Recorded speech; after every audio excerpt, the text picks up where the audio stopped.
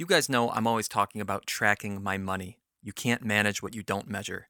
And I use a paid app to do that because I'm kind of crazy. But when I talk to you guys, my readers and my listeners, you want a free solution. You want something that links to your personal accounts and tracks your net worth. You want something that has analysis tools and a personalized plan for you. And you want real wealth management advice.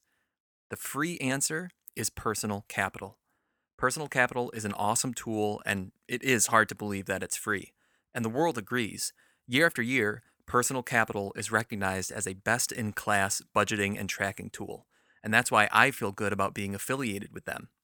So if you want to start getting your finances in order and you want to do it for free, start with personal capital. Here's how: go to the show notes, click on that link, and let them know that the best interest sent you, and start your free account today. That's Personal Capital, your all in one free personal finance tool.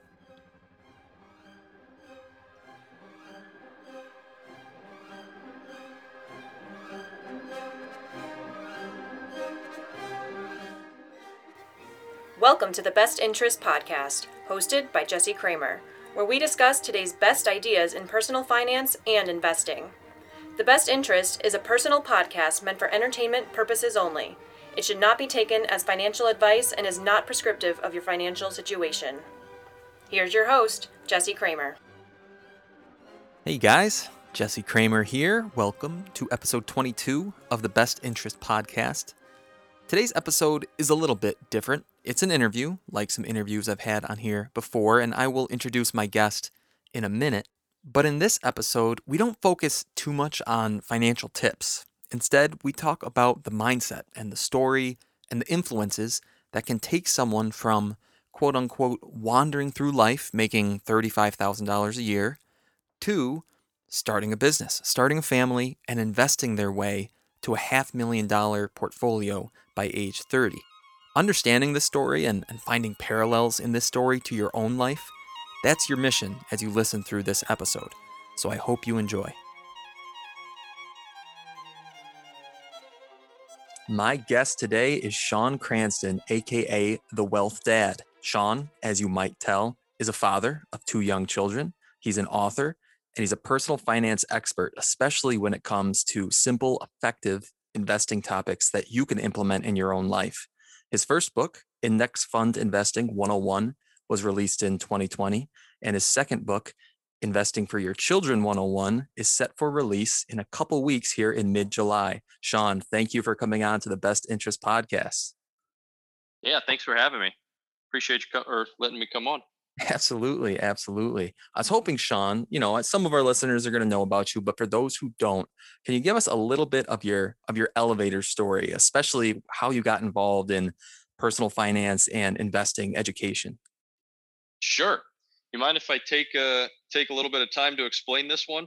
Would love it. Would My love it. my yeah, okay. So this kind of has to start when I went to college. So I come from a family. I've got three older sisters, all of whom were 10 times more book smart than I was. Like it wasn't even close. So all my sisters were 4.0 students in high school, and they all had a really good general idea of who they wanted to become after high school. So I've got two. I had a teacher, or my first oldest sister worked in finance first, and then actually went back to get her master's to become a teacher. My middle sister works in with child cancer patients, so she became a nurse. And then my youngest sister became a teacher. Me, on the other hand, I was kind of the mistake child of the family. I've got a 9-year difference between my youngest, oldest sister. They're all 2 years apart, but I'm kind of the straggler behind them. But what they gave me at least was a good, I guess, compass, as you'd say, to, they went to college, they did well for themselves, they got in careers, they were able to support themselves. So me coming behind them, although I wasn't as kind of motivated in the classroom as they were, uh, I knew college was pretty much the route I was going to go to. That's just kind of what my family was doing. So I knew that was going to be eventually my path. So I got to college, had no idea what I wanted to study. I was just kind of happy to be there. That was just the next step in my life. So I ended up studying criminal justice. I think I had a fascination with kind of FBI shows at that time. So that was just kind of an appeal for me, and nothing else really stood out. Like I said, you would almost categorize me as like the kind of classic like wanderer or college wanderer per se. They're just there, but they don't really have a plan of execution as to what the plan is over the next 4 years. Sure. Um, and strangely enough, I by the time I graduated, I actually had the exact same GPA, like to the hundredth decimal, that I did in high school. I think I had like a 3.16 in both high school and college. I did just enough to get me by. But once I'd never strived for anything greater than that because I didn't really have anything to push me towards. Um, and then my first job out of college was I was making. I think I got a job about 3 months after graduating, so I was actually pretty fortunate in that sense. But I was making very small money compared to where I lived at the time. So I'm from the Northern Virginia area, and if you're from this area, it's called like the DMV, DC, Maryland, Virginia. Hmm. But it's a pretty high paying area, high cost of living area. You're right next to DC, federal government. And the job that I got was in the city, but I was making pennies compared to what everyone else is making, especially my colleagues and friends that are around my age. So I started making $35,000 a year, working full time, going into the city every year. Where my friends kind of in the same class as me who studied like business or IT were starting around 50, 60, $70,000. So wasn't making the most money, but at least had a job and I was making money. Yeah. Um, That was like 2010 or so, right around then, or a little no, earlier. I graduated in 2014, so that was about 2014. Okay. 7 years ago. Gotcha. Um, and the job wasn't. It was about as mundane as you could get. It was literally like an Excel data entry job. That's pretty much all it was. No, no real tough skills. I was in the criminal justice field, I guess I could say, but I had no direction. Once again, I was just kind of floating there again. And then for whatever reason, just I can't pinpoint why it happened, but my light bulb just like clicked. Like, okay, let's start focusing here. Um, and then like right when I noticed my internal light bulb like kind of shining, and then like me trying to get myself together, my boss at the time actually brought me into his room, and he said and I have this in my introduction to my index fund investing 101 book, but he sat me down and he said, above all else, focus on your retirement first. And I was like, okay, that's interesting.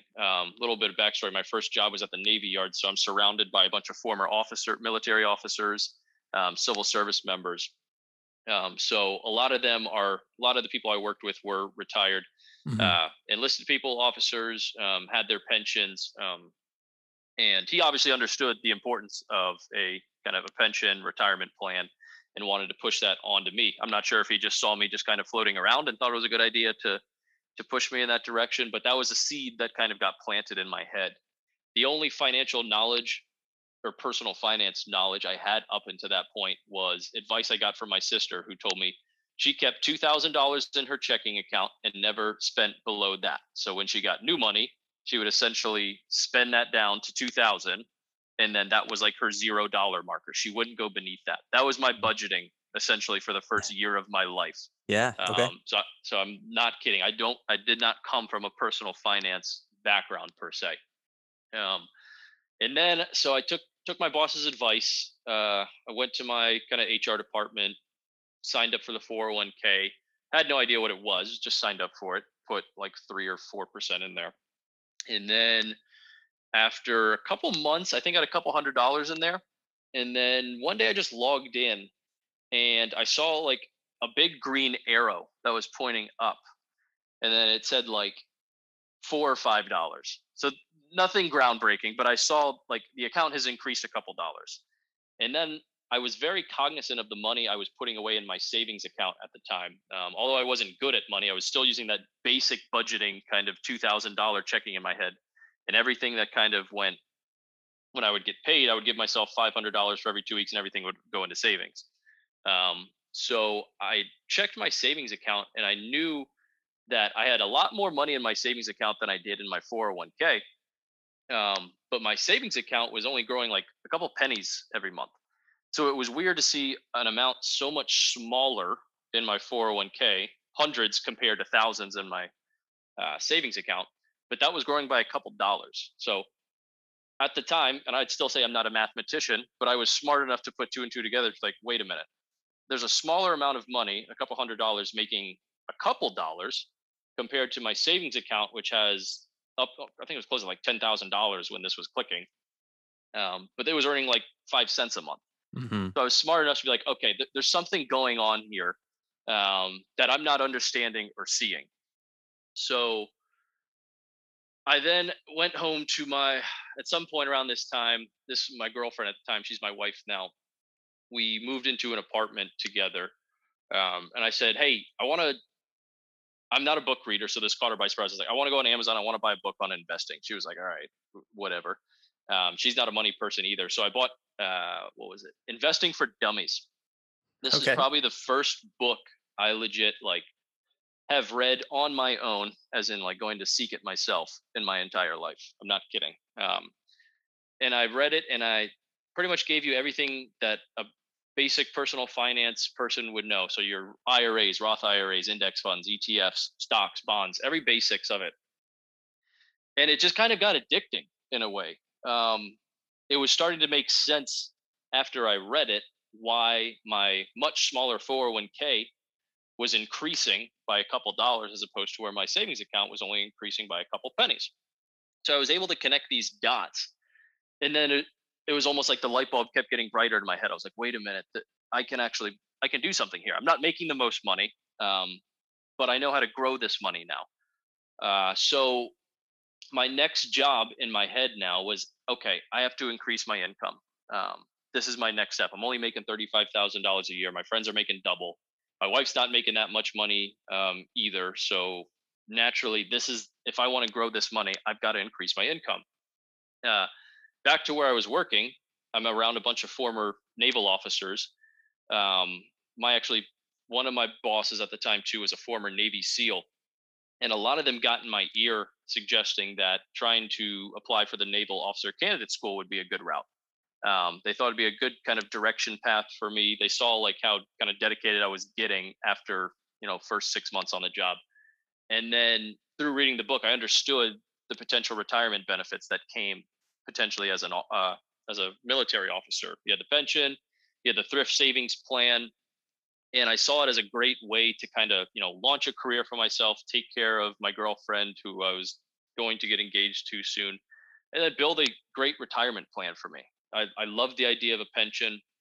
20 years in, I was naive at the time, thinking like it'd be an easy 20 years.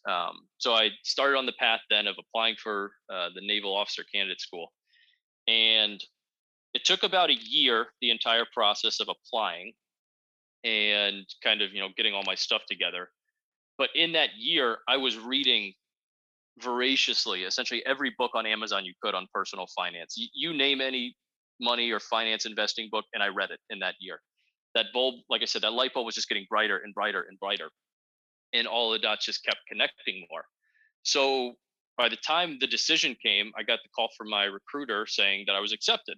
Fortunately, so I was excited, Hmm. but it was like an inflection point in my life. I was about 25 now, a couple years, or I was 24, 25, a couple years, out of college into my job. And then I started thinking, I was like, okay, this is before I even told my wife I was accepted. I'm kind of talking to myself now. I was like, do I take this plunge now? Do I essentially I don't want to say sign my life away, but I'm giving up a lot of my time and, I don't want to say rights, but I'm giving my time to the military for 4 years where I'm not going to be able to dictate a lot. Or do I follow this kind of new passion that's developing in me, the personal finance, and building something out of it? I didn't know at the time what that would be. I just knew I had a passion to kind of help people like me who had no idea about money. So I made the decision. I said, you know what, I'm not going to go to the officer candidate school. I'm going to stick with this money thing. So I told my wife, or she was fiance at the time, and she started crying like immediately in our apartment, and not because like she was happy that I said we're not doing the Navy, Uh-huh. um, but she was crying because I told her a couple other things too. So once again, I mentioned I'm not making the most money. We're not making the most money. I was fortunate to graduate college without any student loan debts. I went to a local state school and I only lived there for 1 year. In the last 3 years, I lived at home. But I did sign up for. I walked out of college without debt, then immediately signed up for like a $25,000 car loan. So I wasn't making a lot of money. We weren't making a lot of money. We had the car loan. We rented a two-bedroom apartment that was about $1,800 a month. Once again, pretty high cost of living area around here. So we're doing okay, but it wasn't. We weren't making any steady progress, I'd say, or the progress that I'd want to see. So this goes into the next part as to why she's crying. I told her, I said, Amber, I'm not doing the Navy. I want to chase this personal finance fire I've got because this is where my passion is. And also, we're not going to renew the lease on the apartment. I want us to move back in with my parents. And that's what signaled the cry. She was like, what are you talking about? We've been living on our own for 2.5 years in this apartment. Life was great. Mhm. But I explained to her, I said, if you're okay with me going down, like us going down this new path, I don't want to waste any more money renting while I'm kind of building a career that's bringing more income, and I want to save up for a 20% down payment on a home here. I want to start building some equity in real estate. This one of the books I read at the time was Dave Ramsey, so I had the 20% down payment in my head.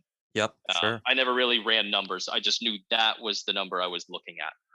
So we got to we're what are we? What am I? 25 now, and we moved into my parents. We were there for about 2 years, and changed jobs, but I was still working in criminal justice. But the company I was working for was kind of a business IT company, and this is kind of where I got my first big jump in income. I knew I didn't really want to do criminal justice anymore. My soul, I didn't know what I wanted to do. I just knew I wanted to increase my income. Um, and there was my company, or my former company that I was working for at the time, they had their own essentially accounting product that they sold to federal government agencies.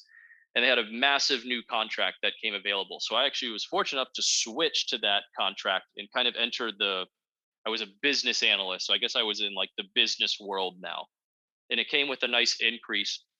And then when I was in there, I saw my next big jump was there was a business intelligence. If people don't know what this is, it's essentially companies use data to make business driven decisions. So you're working in data, and I was able to learn these skills on my own and wiggle my way into the BI team and got an interview with them and was able to fortunately get with them and then another big pay raise. Uh, so now we're doing well. We're getting close to the down payment money. I think we're at the 2 year mark in our kind of our saving plan for the house. And then during this time, I also did a blog way before I ever did the Wealth Dad. It was called Frugal Money Man. This was my Nice. first attempt at trying to do my personal finance wizardry on the world and help everyone out. Sure, been there. So yep. So I did that for about a year, and it was honestly, looking back on it, I enjoyed it. It was fun. It was the first time connecting with the personal finance online community. Um, so I was writing like a blog post a week. Wasn't getting that many like viewers, but I created like an Instagram account, a Twitter. I think the largest followers I ever got for that one was like 1,000 followers on Twitter. Nothing crazy on Instagram. But after about a year, I was just burned out. I wasn't making any money. I enjoyed, helping people. I like doing the DMs, but it was just becoming exhausting with my job and then trying to write these blog posts. So I eventually just burned out, and I was like, you know what? This isn't this isn't working as to what I wanted, like I had envisioned in my head. So I canceled it about Christmas, and I said, I'm just going to take a year and think about if I still want to do this personal finance thing, if I want to give it up or just kind of let myself, mellow out and see how it feels. So I focused on my job a lot after that. I got into BI. I was making good money. I think I was able to finally increase my income from like 35,000 to like 75,000. Still not the biggest money for the area I live in, but it was big enough for me. That I was now able to max out my Roth IRA. I was maxing out my 401k at the time. Um, we were making really good progress together. And then my wife was searching Zillow like crazy because she was getting cabin fever in my parents' house. Obviously, it's not even her parents. Understandable. Yep. Yep, yep. And my parents lived in a townhouse, so it's not the biggest house, anyways. And we had our son. I always mention him on social media, the wealth son. Sure. Um, we had him at kind of the 2 year mark there, and we've raised his first like 4 months. We raised him in my parents' house, but it was the time we are like, all right, there's not space now. We definitely need our own space, and I think we had about 60 to $70,000 saved. So we had a 20% down payment for like a $340,000 house. And this was now, where are we at? We're 20, kind of 2020 now. But this was the time where I was like, hey, she was excited about, looking for houses on Zillow, but I was like, I want to give one more shot to this finance thing. I think I've got a strategy this time that'll work better. So literally on like January 1st, 2020, I created Instagram account, the Wealth Dad. I wasn't on Twitter yet. I may have created an account, but I wasn't active on it for the first month. And all I was doing really was posting like finance quotes from like books I was reading. It wasn't anything like groundbreaking, but I was just kind of quoting stuff, throwing it out there every day, getting like 2 likes, 3 likes, and it was from like friends or like family. So Sure. no one really knows who the hell I am. And then I decided one day, I think I found Chris Johnson on Instagram in my first month. If anybody don't know who this is listening to it, he's one of the big personal or just money guys on social media, and he was posting really great content. And I noticed it was just like his tweets. He was just repurposing his tweets on Mhm. Instagram. Mhm. And I was like, wait a minute, that's actually a really good idea. You're not, because what I was doing was I was essentially giving other people's words via their quotes. But what he was doing was he's taking his own words, his own content per se from Twitter, and putting it on Instagram, and it was great. And I was like, that's fantastic because I've got a lot more, you know, that I want to say, but I just didn't know how to exactly say it. So then I focused on Twitter in that kind of next month, and literally my strategy was just post like 3 to 5 times a day, every day. Comment on all the big accounts. Chris Johnson was one of them. Can't think of the others at the time, but any account that had like thousands of followers, tens of thousands of followers, I was commenting, retweet commenting, just to see if they would notice me, or anyone would notice me. Not even them, just try to get followers. And then at about March, it started to pick up a little bit. I was putting out some pretty good content. I think that's when I had about 1,000 or 2,000 followers on Twitter, and I got about 1,000 followers on Instagram.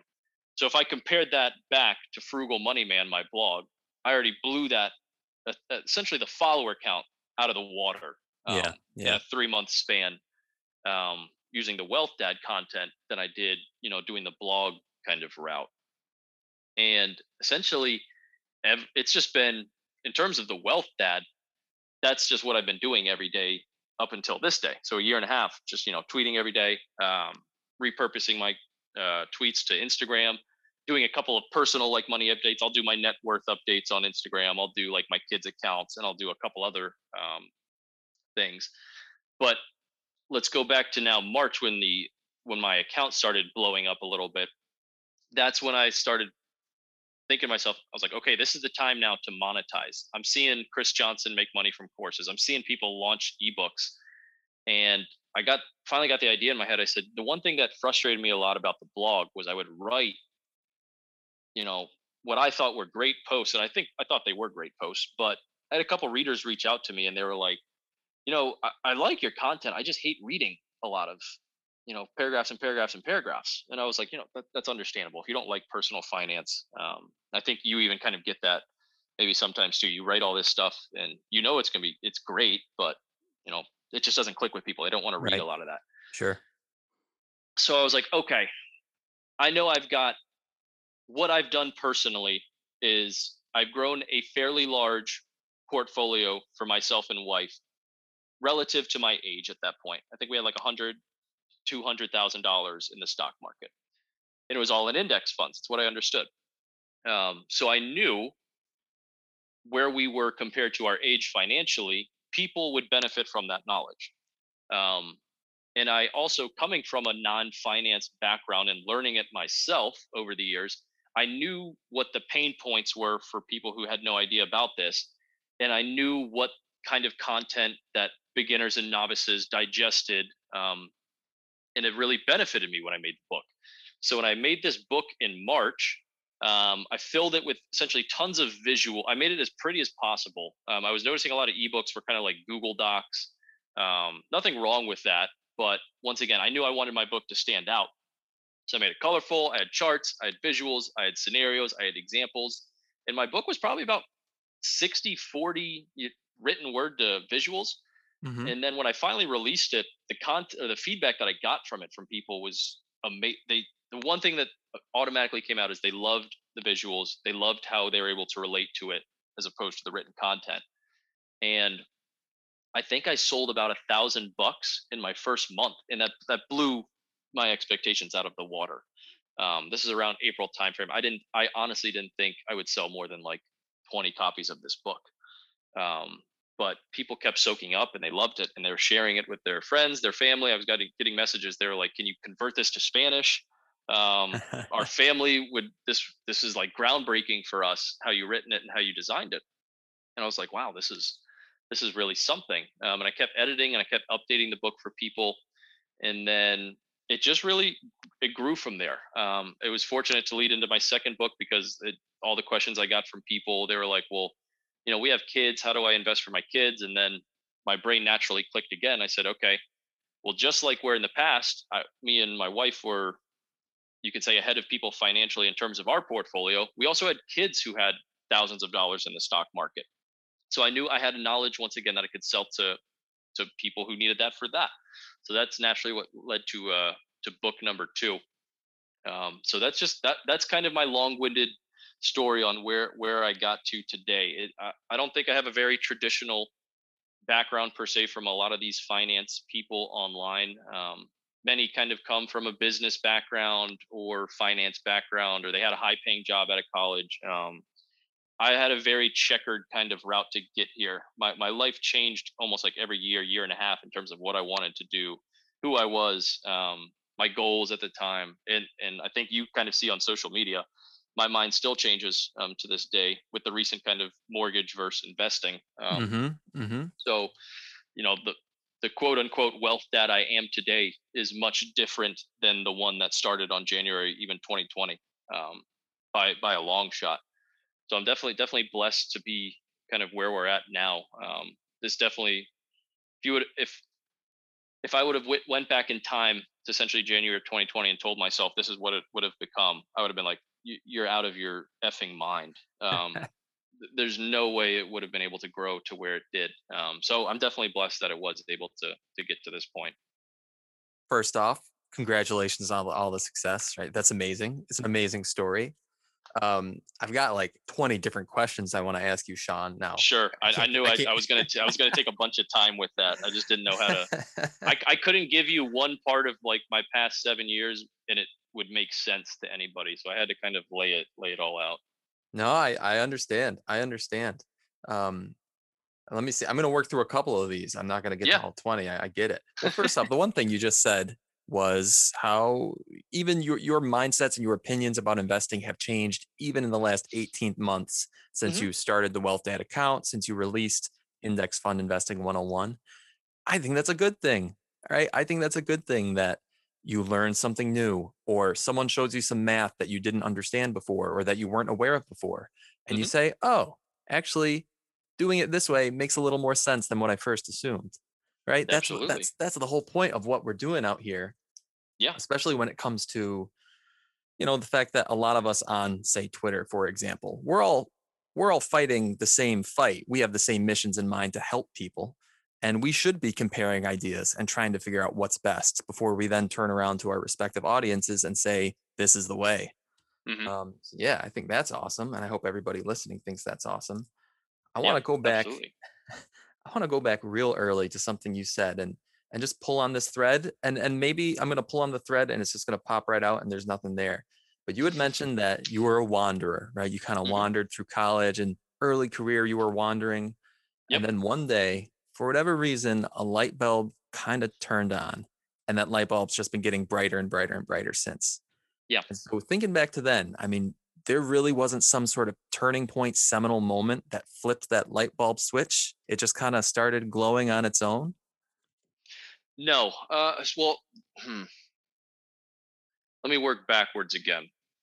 Um, so I will categorize myself, even in high school and college, as like a wanderer. Like I said, I showed up and did enough to get me to the next level.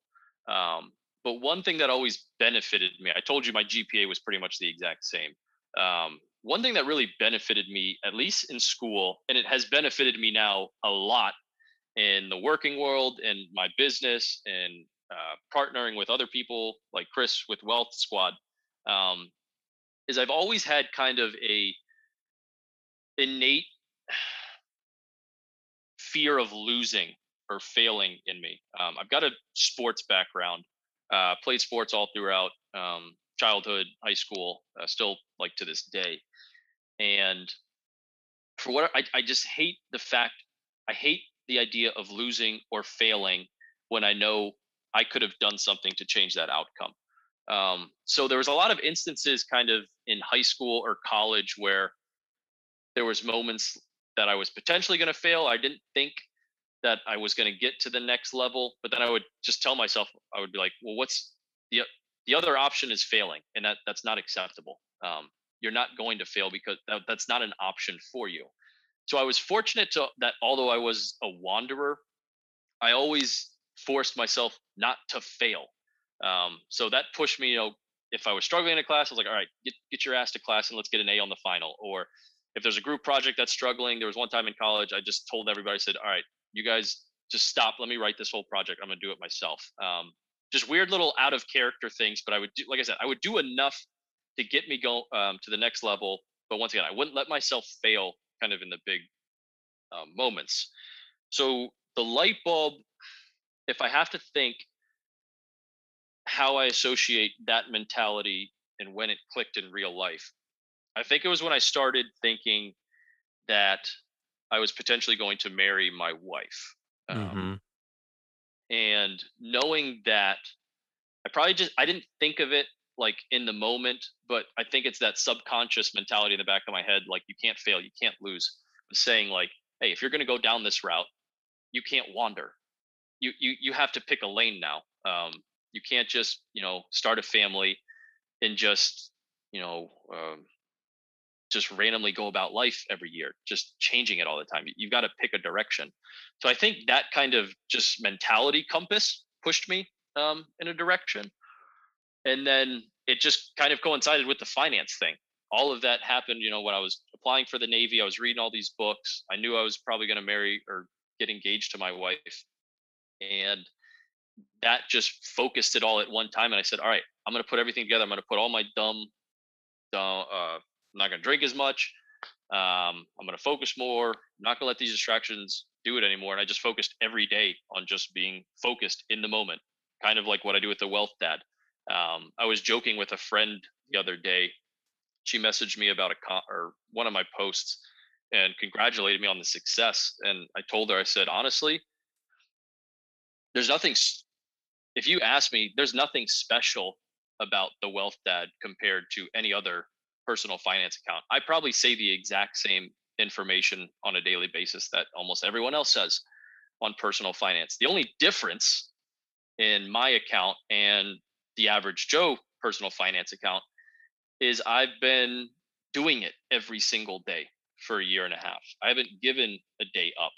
Um, and that was once again in the back of my mind. I can't allow myself to fail. That's the only thing I've been doing that's been helping me out so much as I've been showing up every single day. Uh, so I think just kind of that, the fear of failure in the back of my mind. I know I can't fail my family. Um, and that's honestly what pushes me the most now. I'm fortunate now that our income is a lot crazier than it was, 5, 6, 7 years ago, and it makes everything a lot easier now. But I still had that same mentality. We're making over 200 grand this year with all of our combined incomes, but I still have the exact same kind of fear of failure mentality as when I was making 35,000. I still spend my money on the same stuff, still do the same things. I don't, you know, I didn't buy the Tesla immediately when I got my first, Gumroad paycheck from my job or from my books. I'm literally the same guy I've always been since high school. And Just my just no wife, longer my- wandering is all. yeah, Just no I'm longer not wandering. wandering, or I would say I'm focused wandering now. I'm still. My wife would tell you my mind changes all the time, and I'm doing stuff, but I at least do what I need to do on a daily basis to keep me going in the direction that is going to provide for my family and not let me fail them. Yeah, If that makes sense. it absolutely makes sense. And from the outside looking in, it certainly doesn't look like you're failing, man. So congratulations. It looks like you're succeeding. And even if you are wandering a little bit, like you said, it's focused wandering. Like your path Yeah. seems really well defined and you're allowed to take a step off the trail every now and then, but the trail is Yeah. still there. Yeah. Um, Okay, Sean. So let's put some of these ideas into practice. Imagine I'm listening to the podcast. I'm 25, I'm 28, I'm 30 years old. I want to get into investing and I like the wealth dad. So I'm going to try out index funds. Build me an index fund portfolio. What would you tell me to invest in? So I'm going to tell you first and foremost, before you get for the portfolio, as a 26-year-old who's starting for the first time, I know you're not going to have pretty much any idea on the funds that I tell you to invest in anyways. You don't have the knowledge yet. But what I'm going to tell you to do is at least invest in either a S&P 500 or total stock market index fund. Why I say that is because the S&P 500 has an extremely long-term track record dating back to 1926 of averaging just under 9% in real returns when you consider dividends reinvested and you account for inflation. So what this is going to do when you invest in an S&P 500 index fund or total stock market index fund is it's going to put your money across the essentially all the largest companies in the United States. This is your Home Depots, Apple, Microsoft, Amazon, all the companies that you see on a daily basis. You're now going to shift from being just a consumer in the economy to now you're going to be an owner in the economy by owning a piece of each of these companies through a basic S&P 500 or total stock market index fund. But then I'm also going to encourage you, once you get comfortable with that, to adding just a simple total international stock market index fund. So you can, my recommendation would be doing a 70-30 split between US to international. You can even maybe do 80-20 US to international, depending on how much more you believe in the US to international stocks. But I do believe it is good to own a globally diversified portfolio that's not just focused on the United States, because anything could happen in the U.S. economy. It might not always be as great as it is. There could be decades where our economy is in a slump, and you want to be diversified to the rest of the world as well. So do a simple 70-30 or 80-20 split between a S&P 500 index fund, total stock market index fund, and a total international stock market index fund. Gotcha. So a couple follow-up questions then. So Mhm. let's say I do the 70-30. Let's say I'm 70% in a total US fund. So I own not only the big US companies, but the small ones too, 70% of my portfolio. Mhm. And the other 30, I go international. Let's say in the next year, international stocks happen to outperform. And just by the basis of the way the market performs, my portfolio now is actually more like 60-40. Because let's say the US market does poorly while the Mhm. international market does well. Do you recommend that should I bring that back into balance or rebalance, as people say, back to 70-30? And if so, how often should I do that? Yes, I would, but I would not sell. I'm a fan of letting your winners run. And what that means is, as your investments are growing, I'm not a fan of then selling them as they're on an upward trend. So, what I would do, and you can either do this on a twice a year or just once a year on an annual basis. But what I would do to get your portfolio back from that 60-40 to 70-30 is what I call buying more of your losers. So you're losing essentially your portfolio that's getting outperformed by your other one who's not doing as well, you're going to put all of your new contributed money to that fund, and you're going to build back your asset allocation that way by buying more of the losers while still allowing that one fund that's performing a lot better to continue to run. Because I'm definitely a big fan of letting the winners run and not stopping the steam early per se. Gotcha. So I'm sitting at 60/40, US 60, international 40. And what you're Hmm. saying is for the next few months, I'm just going to buy US. I'm just Correct. going to buy the US and it's slowly going to be 61/39, 62/38, and slowly creep back up to that 70/30 target. I like it. Correct. I like it.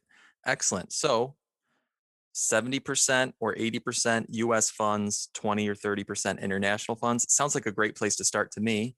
And then from there, it's time to start learning. And as you learn more as an investor, you might decide to change your own portfolio. But the idea of just starting and starting with that portfolio balance, that allocation, I like it. I like it, Sean. Thanks for that advice.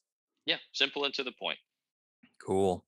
Well, Sean, let's transition then. We're at about the 45-minute point. Let's go to the rapid fire questions. The first Sounds one: good. what is the last material object or personal luxury that you spent $100 or more on? And it can be for the kids or it can be for you and your wife, because I understand there's a lot of costs with having little babies. Material wise, it's probably something for the kids, to be honest. Like I said, I'm not kidding when I say I'm the same person I've been since I was in high school. I go to the gym every day. I pretty much wear the same running shorts, so I can't think of something like I've spent $100 on myself. Actually, no. You know, I got a $200 Amazon gift card from my work the other day, and I gave it entirely to my wife, and she spent it on new clothes for herself.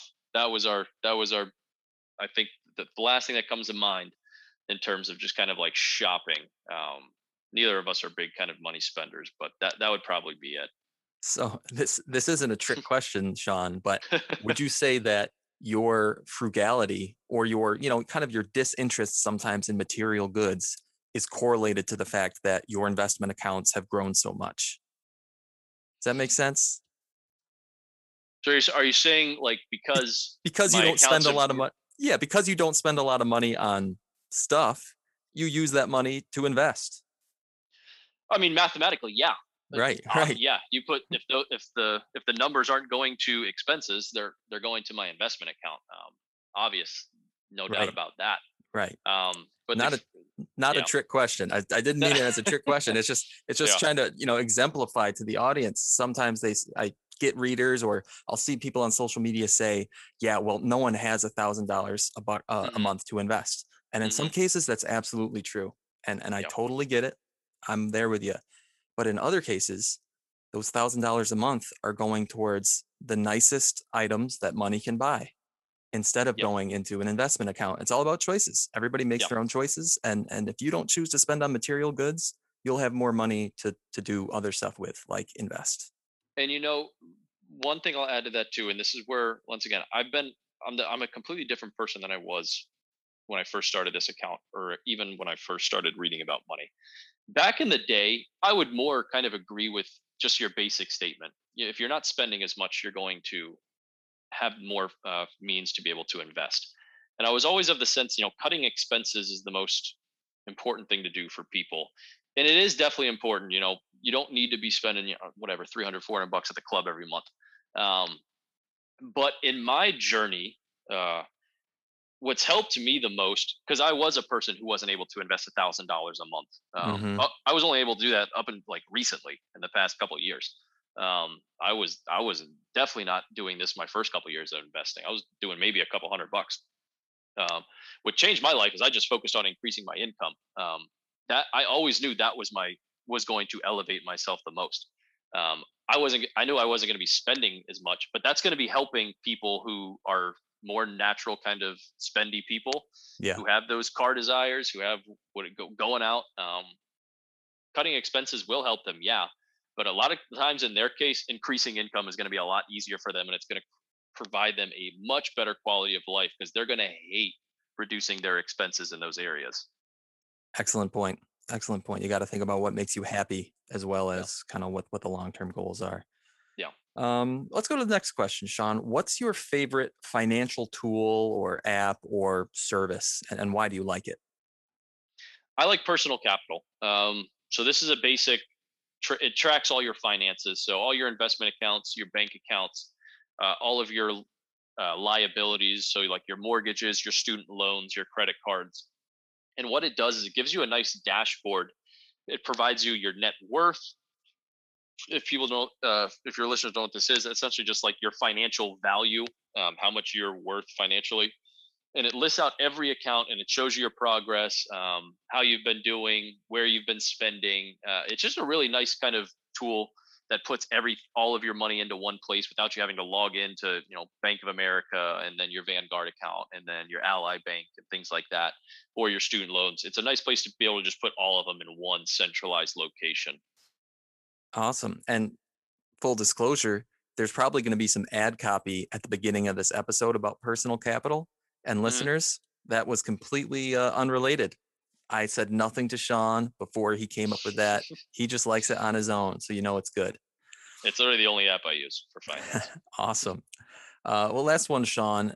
Imagine you have a billboard and you can share anything you want with the world. What message would you put on that billboard? Hmm. I like this question.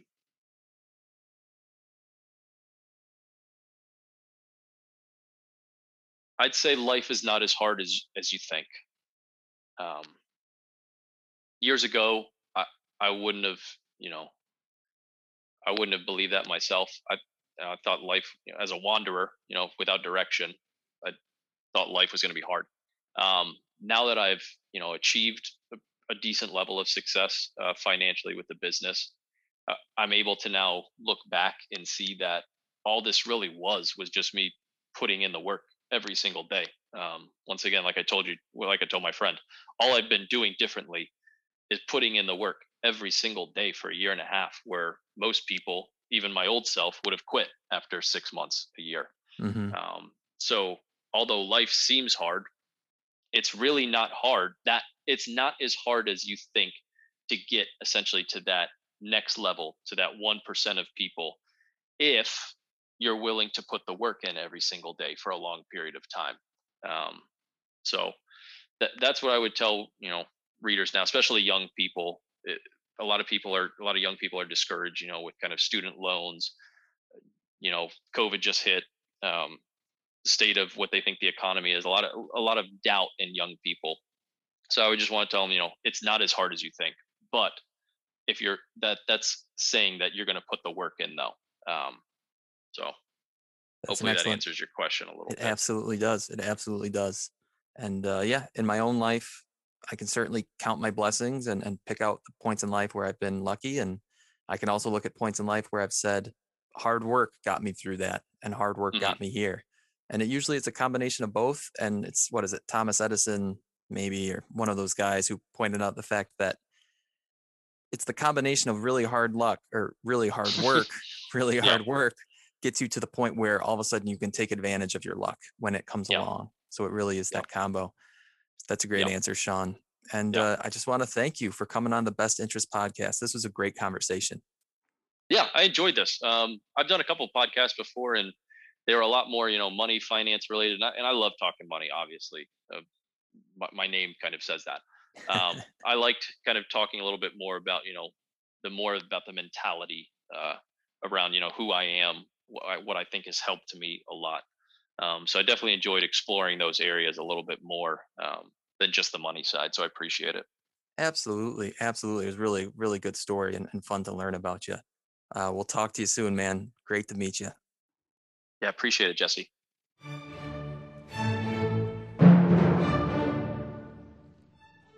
Big thanks to Sean, the Wealth Dad, for coming on to the podcast today.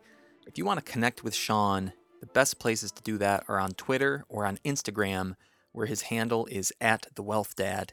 And if you're interested in pre-purchasing or purchasing his books, he's got links in his profiles on social media to find Index Investing 101 and Investing for Your Children 101. Thank you again, Sean. If you want to reach out to me, my email is jesse@bestinterest.blog, or you can find me on Twitter, where my username is bestinterest_JC. And I'm now on Instagram, actually, at the_best_interest. The Best Interest with underscores on Instagram.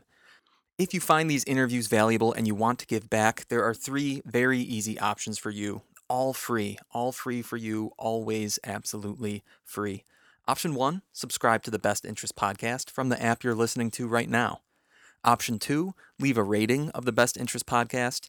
Option 3, leave a review. Tell me what you think. For example, Jay O'Leary wrote in and said, "Been a follower of the blog for a while now.